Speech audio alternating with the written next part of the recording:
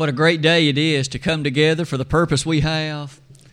As has been mentioned in our prayer and the songs that we've sung, it's been a glorious morning already to this point, and yet we can open the Word of God and also be challenged and led by it, encouraged by it. And I hope that you have your Bible. We'll be referring to a number of passages this morning. The title of the lesson, as you can tell on the wall to my left, has to do with an explicit quotation from Psalm 100, verse 5. Be thankful unto Him. Our topic today will surround the idea of thanksgiving and thankfulness, and I'm sure that some of the thoughts of this week, being Thanksgiving week, certainly have caused us to rest in some way upon our thinking on those topics. These introductory thoughts will motivate us and to get us going this morning. The joy of our time together, the sheer gladness that fills our heart, as we think about the opportunity to worship, brings us to appreciate that lovely psalm that we noticed a moment ago. Lucas read to us from the 100th Psalm, and keeping that open on your lap there, we'll be referring to a number of the features of that during the course of our lesson today. It might be interesting to notice that word thanks or thanksgiving, it occurs almost 140 times in the Bible. As those words occur, often they have such a beautiful context as it encourages and in fact even demands that those who are involved would express thanksgiving unto God. We're going to think about that topic this morning. I suppose it's fair to say that the Thanksgiving holiday has a rather storied history. You and I all know about how it harkens us back to the days the pilgrims came over from Europe. And as they often, in fact, suffered hardships in winter, finally the time came that they were so incredibly thankful for the coming of supplies. All of that happened hundreds of years ago, of course. You and I know that, at least as of today, that several years ago, I think it was in the midst of really what amounted to the 1940s, that the time came that our government chose to make a nationally recognized holiday. We're about to celebrate that this coming Thursday, if God permits things to take place till then. But Thanksgiving.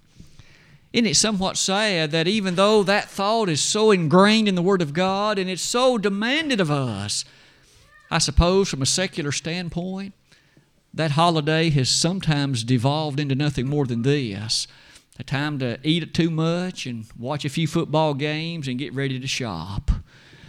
Well, I hope that among other things today, we can at least be reminded of the biblical teaching of it and use that all throughout the year to express proper and appropriate thanksgiving unto Him. As we close that slide, Psalm 100 again begins like this: Make a joyful noise unto the Lord, all ye lands. Serve the Lord with gladness. Come before His presence with singing. Immediately of note that among those two verses are thoughts that bring us to this observation. Wouldn't it be fair to say that based on that text and so many others, a critical element, in fact the most basic one in regard to thanksgiving, is the attitude? One could easily express the words by way of thanksgiving from the mouth, but yet if it doesn't come from the heart, if it isn't an appreciation of the mind, then of course there's something lacking. And isn't it true here? Verse 1 made mention of a joyful noise. It was a glad appreciation in the heart of ancient Israel. In fact, in those who were addressed here, you should be excited about this, to appreciate the magnitude of your blessings and understand the one from whom they come. Verse 2 says, serve the Lord with what? With gladness. May I ask, are you happy today? May I ask, is all well with you and sufficient so that you have a deep-seated sense of contentment because God has been so good to you? I suppose all of us have every right to have a lengthy list, and we're so often in a position to express by way of prayer our thanksgiving unto the God who makes that possible. You noticed as you looked at those opening two verses, they were stated as if they were commandments. Make a joyful noise, he said. Serve the Lord with gladness. As you and I use those thoughts, you'll notice this wasn't by any means the only time. Look back to Psalm 98. Verse number 4. Make a joyful noise unto the Lord, all the earth. Make a loud noise and rejoice and sing praise. Now, as the psalmist penned these words, you and I can take in the mind of our eye back centuries to appreciate culture was far different back then. The particulars of life were very different. And yet they also appreciated by way of the reality of the moment that they had every right to make a joyful noise unto God. Because look what He's done for us. Israel was admonished in many ways, count your blessings and understand how good God has been. Is it any different for you and me today? We serve beneath a better covenant. Especially in this country, oh, how physically blessed we have been and still are. Isn't it true as you look at those things, then that helps us notice there was a command ingrained in this. Serve the Lord with gladness. It wasn't to be a dreary exercise. It wasn't to be a particular in which they dreaded to do it. It was to be a service with gladness. Have you come today to this service with a glad heart? Appreciative and thankful for what the blessings of the past week and the weeks before have been, understanding that the very bountiful hand of God has allowed you and me in so many ways to exist in a time and place so much, physically at least, better than many other peoples around this globe. There are people this very morning who, it's true, they're gathering to worship just like you and I are, but they may have to do so in dark and damp in places that are very less comfortable than this one.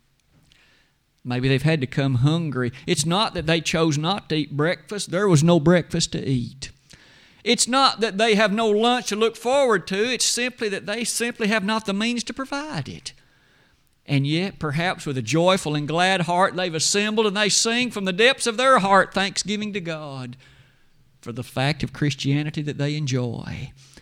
Are you and I thankful? The psalmist here admonishes you and me, serve the Lord with gladness. Come before His presence with singing. We've sung songs together already this morning about the hour of prayer. Isn't that a great blessing? We sang about how that there's coming a time when all of God's singers get home. We are looking forward to that, aren't we? That hope doesn't rest in us just happenstantially. It rests in us because the Word of God has dictated it so, and in our fullest confidence and assurance of that, how thankful indeed we can be. As you look forward to also these passages, the New Testament is no less beautifully presenting of this truth. We've often noted it, but it never ceases to be so stunningly meaningful. When Paul penned the book of Philippians, 4 chapters only, and yet as he who wrote that, he himself was in prison. Paul was not in, shall we say, the friendly confines of some modern penal institutions. Prisons of the Roman Empire were very harsh. Prisons in the days in which Paul experienced them were exceedingly difficult. And in the midst of that, he penned that church to the congregation at Philippi and said, rejoice in the Lord always. And again I say rejoice. Paul felt himself reason for rejoicing, Philippians 1 verses 17 and following, and he was in prison. We see that very attitude exhibited in Acts chapter 16, do we not? Paul and Silas in a Philippian jail. And at midnight, what were they doing? Praying and singing. I wonder if you and I found ourselves in those kind of predicaments, imprisoned maybe because we'd been faithfully true to the Lord Jesus Christ, would we have a temperament of singing and praying? Or would we be more apt to perhaps proclaim, woe is me for where I am. Woe is me, why doesn't God deliver me? Well, may I suggest, surely a fantastic thing to notice what they were doing. As you and I come near the close of that slide, may I call to your attention at least another verse or two reminding us about the exquisiteness of this attitude. The shortest verse in the New Testament in Greek is 1 Thessalonians 5:16. Rejoice evermore. I suppose it's more tempting to rejoice at certain times, but when the times become challenging or hard, are you and I as quick to rejoice? Are we as quick to, in fact, at that moment rest more reliably upon the trustworthiness of our God? We're told there to rejoice evermore. Surely it is with that thought in mind, Paul proses yet another example in Colossians 1:12. He again, still in prison at the time the Colossian letter was written, but he nonetheless said, I thank my God for you. He was so thankful for the church of our Lord. These opening thoughts of our lesson this morning have been surrounding the topic of our attitude, but with it comes some more lessons from Psalm 100. As we turn the slide to the next one, let's now make a very brief listing of some major matters that the inspired writer lists, and may we ask about the applications of them. What was the psalmist of Psalm 100 most thankful for, and how did he say it? And what about you and me today? First point is this one. Verse number 3. Know ye that the Lord, He is God. One of the most impressive appreciations resting upon the mind of the psalmist was, and that for which he was so thankful and so happy and so glad, was the God whom he served. I began those thoughts as you look on that slide in this way. We have all experienced circumstances in which we submit to somebody else, perhaps a manager, a boss, an overlord, an employer of some form. And it's true that there are times when the characteristics that those individuals display often fall short of what one would hope. Perhaps they're short-sighted. Maybe they're petty. Maybe on occasion they exhibit characteristics sometimes of plain old apathy and indifference, and sometimes even evilness. Aren't you thankful you don't serve a God like that?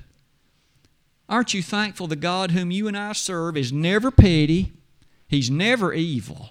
He never lies. He is always a God who is completely given to what is in our best interest. The psalmist was thankful for God like that. I'd submit we should be too. Those thoughts you'll see following on that slide ask us to notice verse number 5 of this same chapter. For the Lord is good. Sometimes we use that word good in such a broad consideration, but we know its perfect exposition has to do with God. God is good. And you'll notice as the psalmist made that observation, that was one of the main reasons why he was so thankful for God. He's good. And may I suggest that so many additional verses in the Bible point that truth out to us again.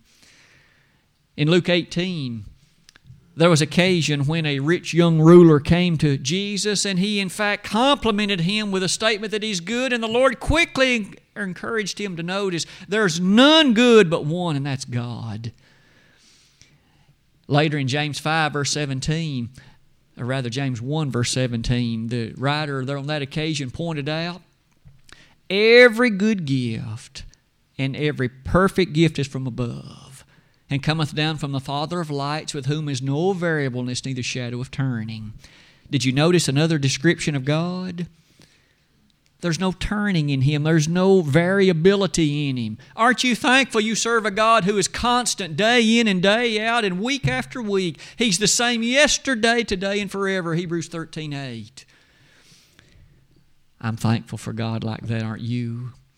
Sometimes humans can be whimsical, fanciful, often overlooking the truth, but yet it isn't so with God. As you look forward on that slide, this God whom we serve is motivated perfectly by love. He really does want what's in your and my best interest. And in His judgment is never clouded in that way either. That love, you'll notice in 1 John 4, verse 8, God is love. And it's a love, as you can see from Jeremiah 31:3. It's prompted even in the days of the Old Testament when, in regard to Israel, God said, I acted toward you in love. May you and I never forget that truth. And not only is that true, notice what else the psalmist wrote. Verse number 5 says, His mercy is everlasting. Mercy is, of course, a description of that attribute of God in which He doesn't give us what we deserve. He doesn't. As a vile sinner, as one who has transgressed His will, death is what we deserve, and yet He offers to us through the blood of His Son the sweet opportunity of eternal salvation. He's merciful.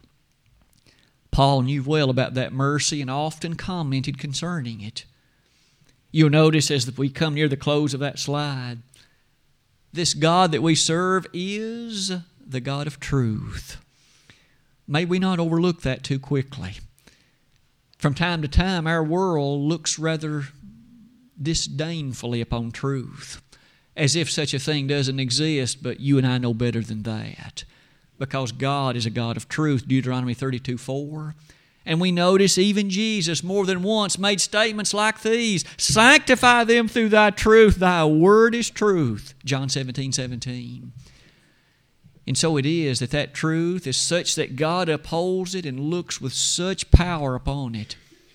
May you and I do the same. One more thing, and then that slide will close. God's faithful. Faithful. And aren't you thankful that He is? He's true to His word. He always is true to His will.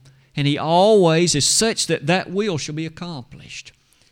You and I would do well then to be submissive servants to it so that we can be instruments in the hand of the powerful and mighty God, because if we refuse, His will shall still be accomplished, but we'll be on the wrong end of it. He's faithful. Paul could write in 1 Corinthians 1 verse 9, God is faithful.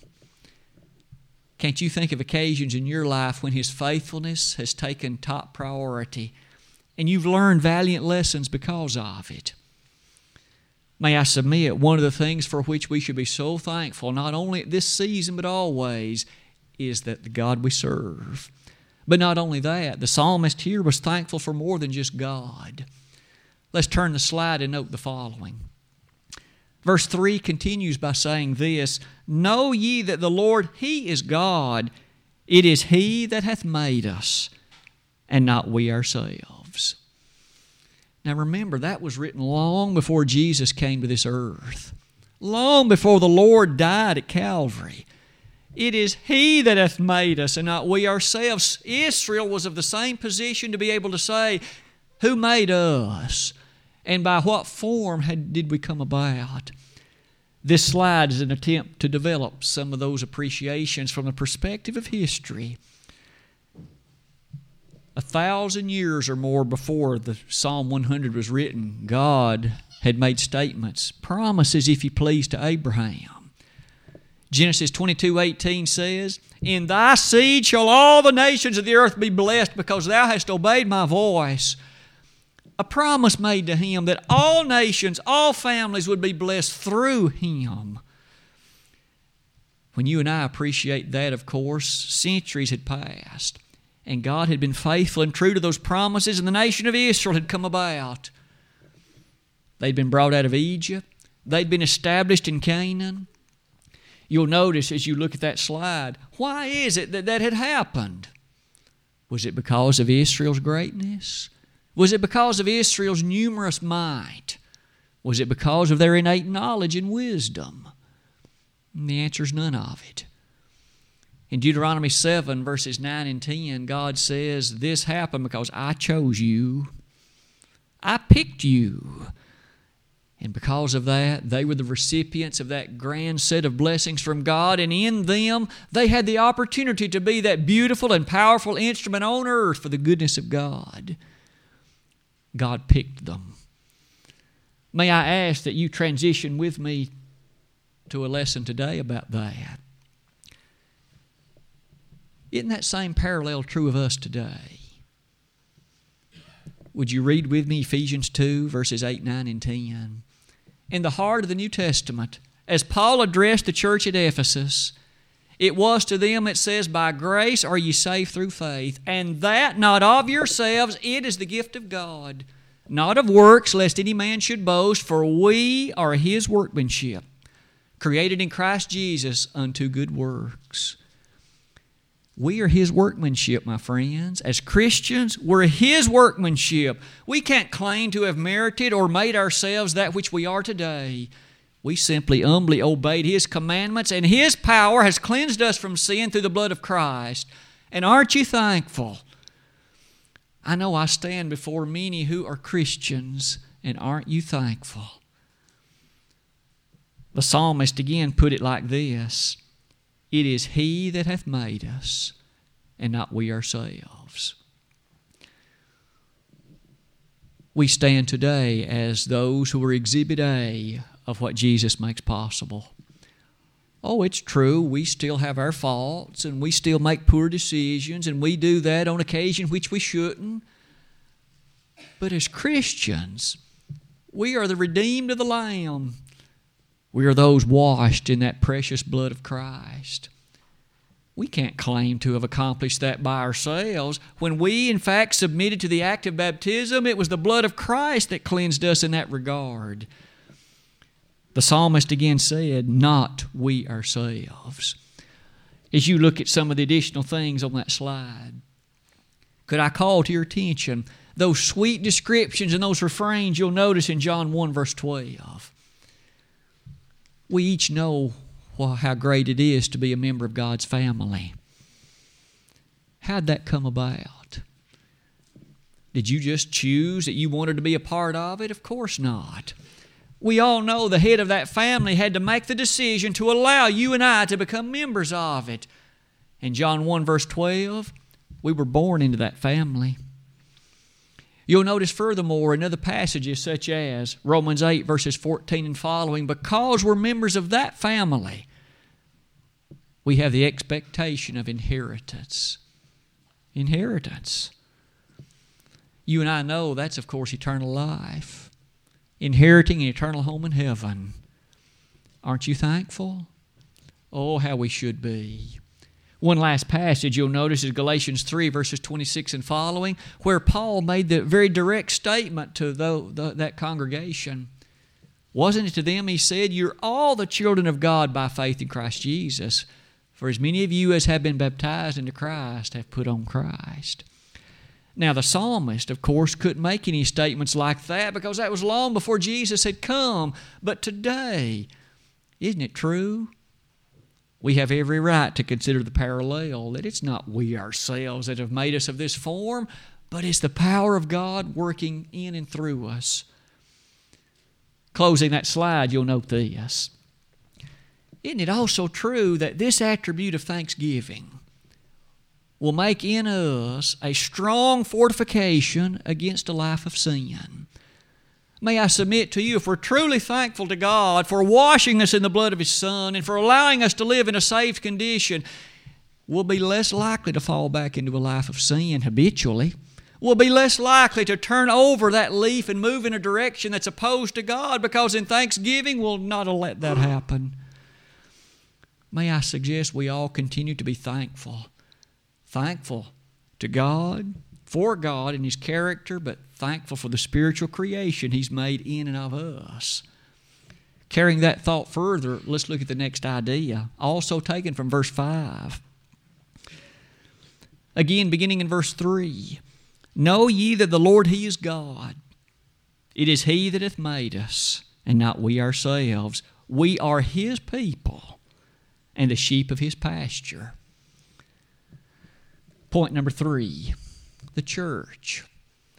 I took that based on that statement, that premise found in that text, we're His people. In the Old Testament days, wasn't it true? The Jews were separate. They were distinct. They were the very individuals who were, of course, the descendants of Abraham through Jacob.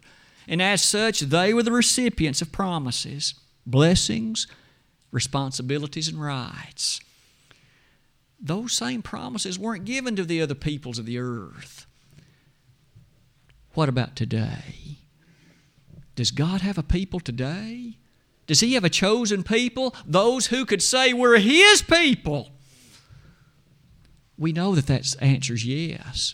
As we read the pages of the New Testament, we understand well that God has purchased a people.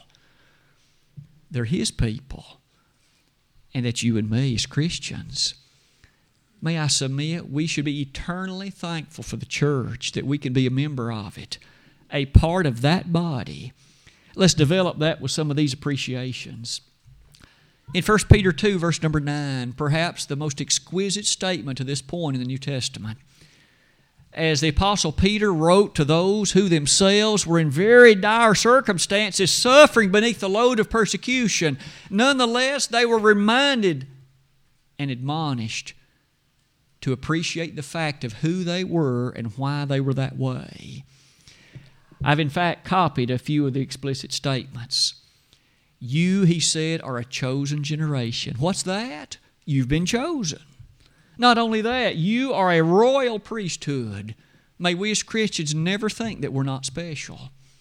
Now, again, it's not because of the specific attribute of our character and knowledge, but it's because of what God has made in and for us. A royal priesthood, a holy nation, a peculiar people. Now, in the actual Greek text, that peculiar people phrase means literally a people of God's possession. That's you and me. And we should be thankful for that. Because that means, inasmuch as we're His chosen people, we're members of that body, the church, we have access to that full range of the greatness of those spiritual blessings and promises. The church, after all, is the greatest institution the world has ever known. Only they were the ones to be saved. Jesus is the Savior of the body, Ephesians 5:23.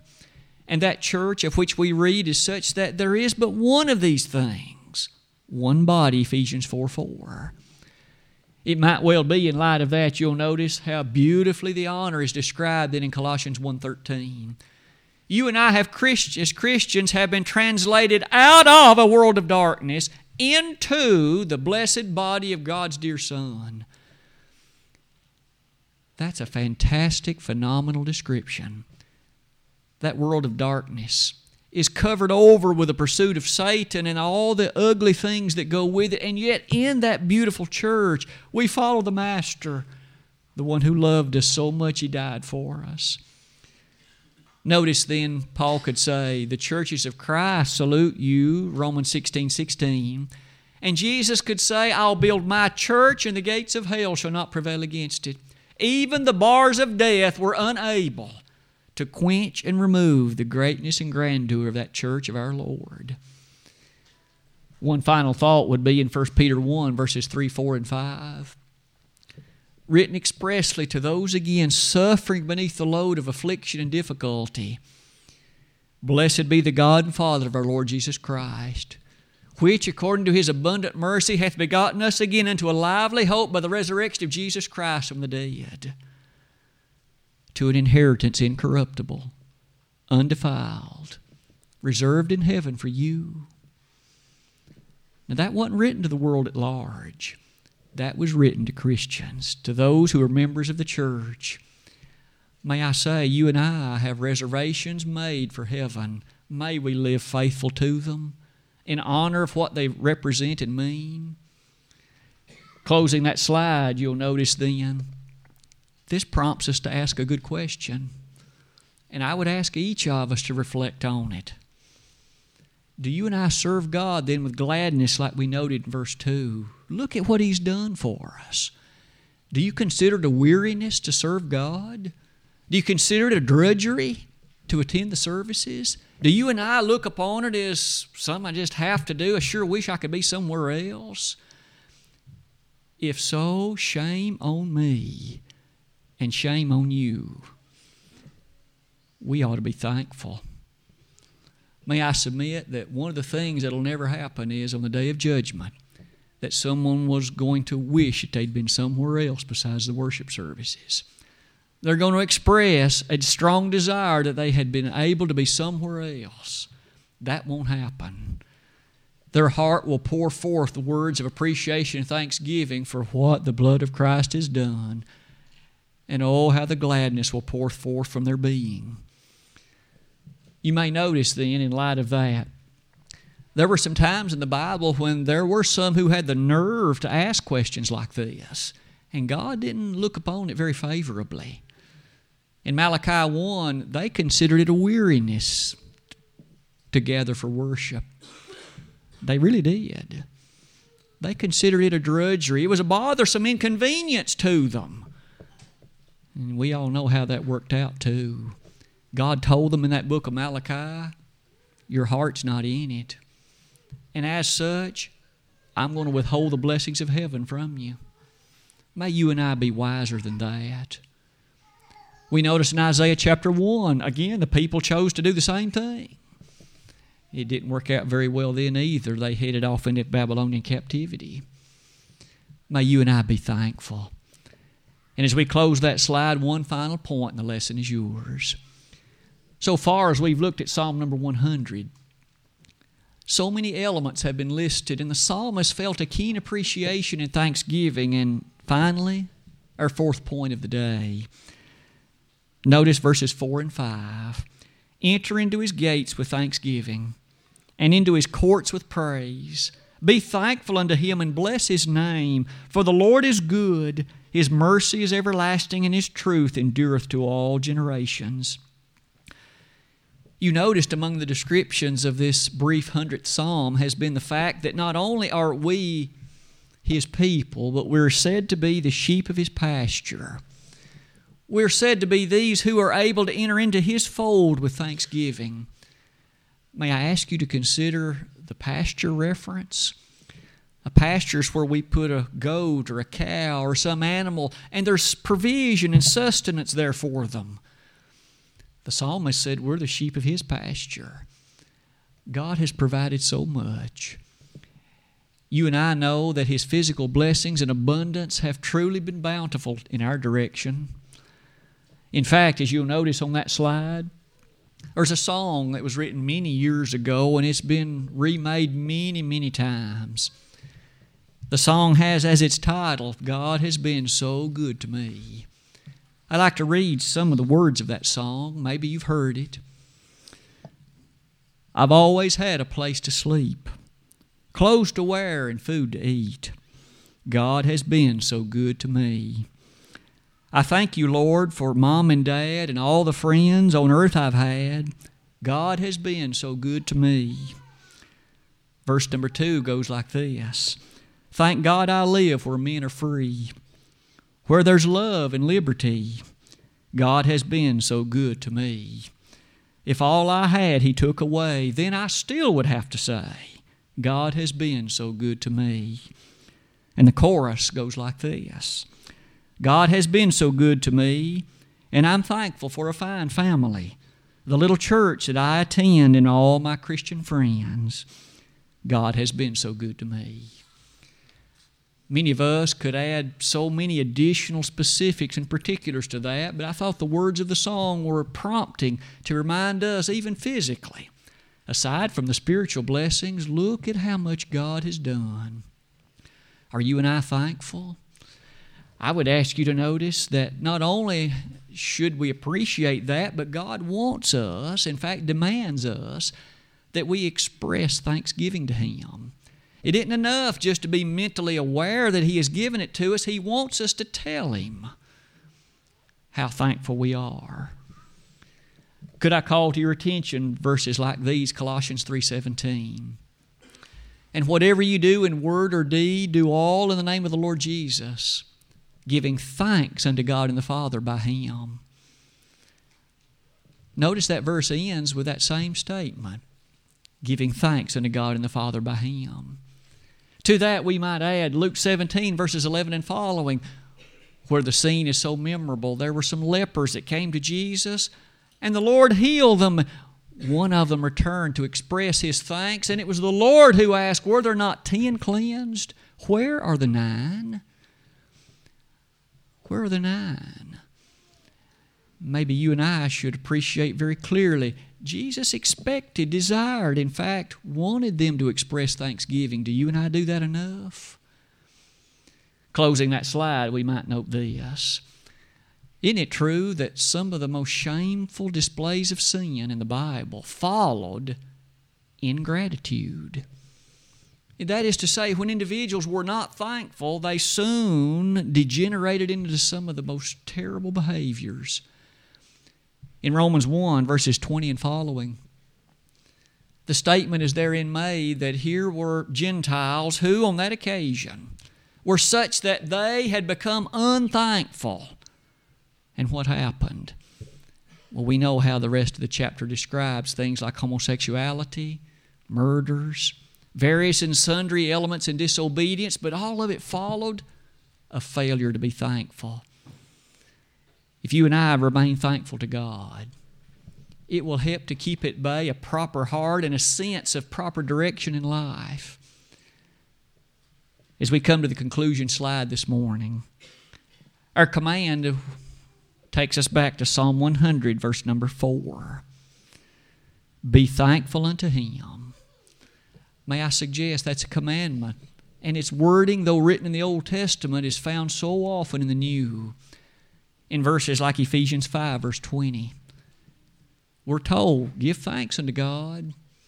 Reiterated, as you can well tell, also in 1 Thessalonians 5, verse 18, it is the will of God that we be thankful to Him. Today, if you're not a member of the body of Christ, don't you want, with a heart full of appreciation and thanksgiving, to allow God to make of that in you today? Believe in Jesus with all of your heart. Repent of your sins, confess His name, and be baptized. If you have known the sweetness of walking in the way of truth, but have erred from it in a public way, come back today to your first love. Be thankful for the blood of Christ that still can and will cleanse you. But you just need to repent and confess those errors. If today we could be of assistance, of help in one of these ways, we would like each of us certainly to appreciate even now. May we be thankful unto God because of His character, because of the church, because of the nature of the spiritual creation in us, and because of the bounty of our physical blessings. Today, if we could be of help to anyone in your public obedience, why not? Let us be of assistance and do it at once, while together we stand and while we sing.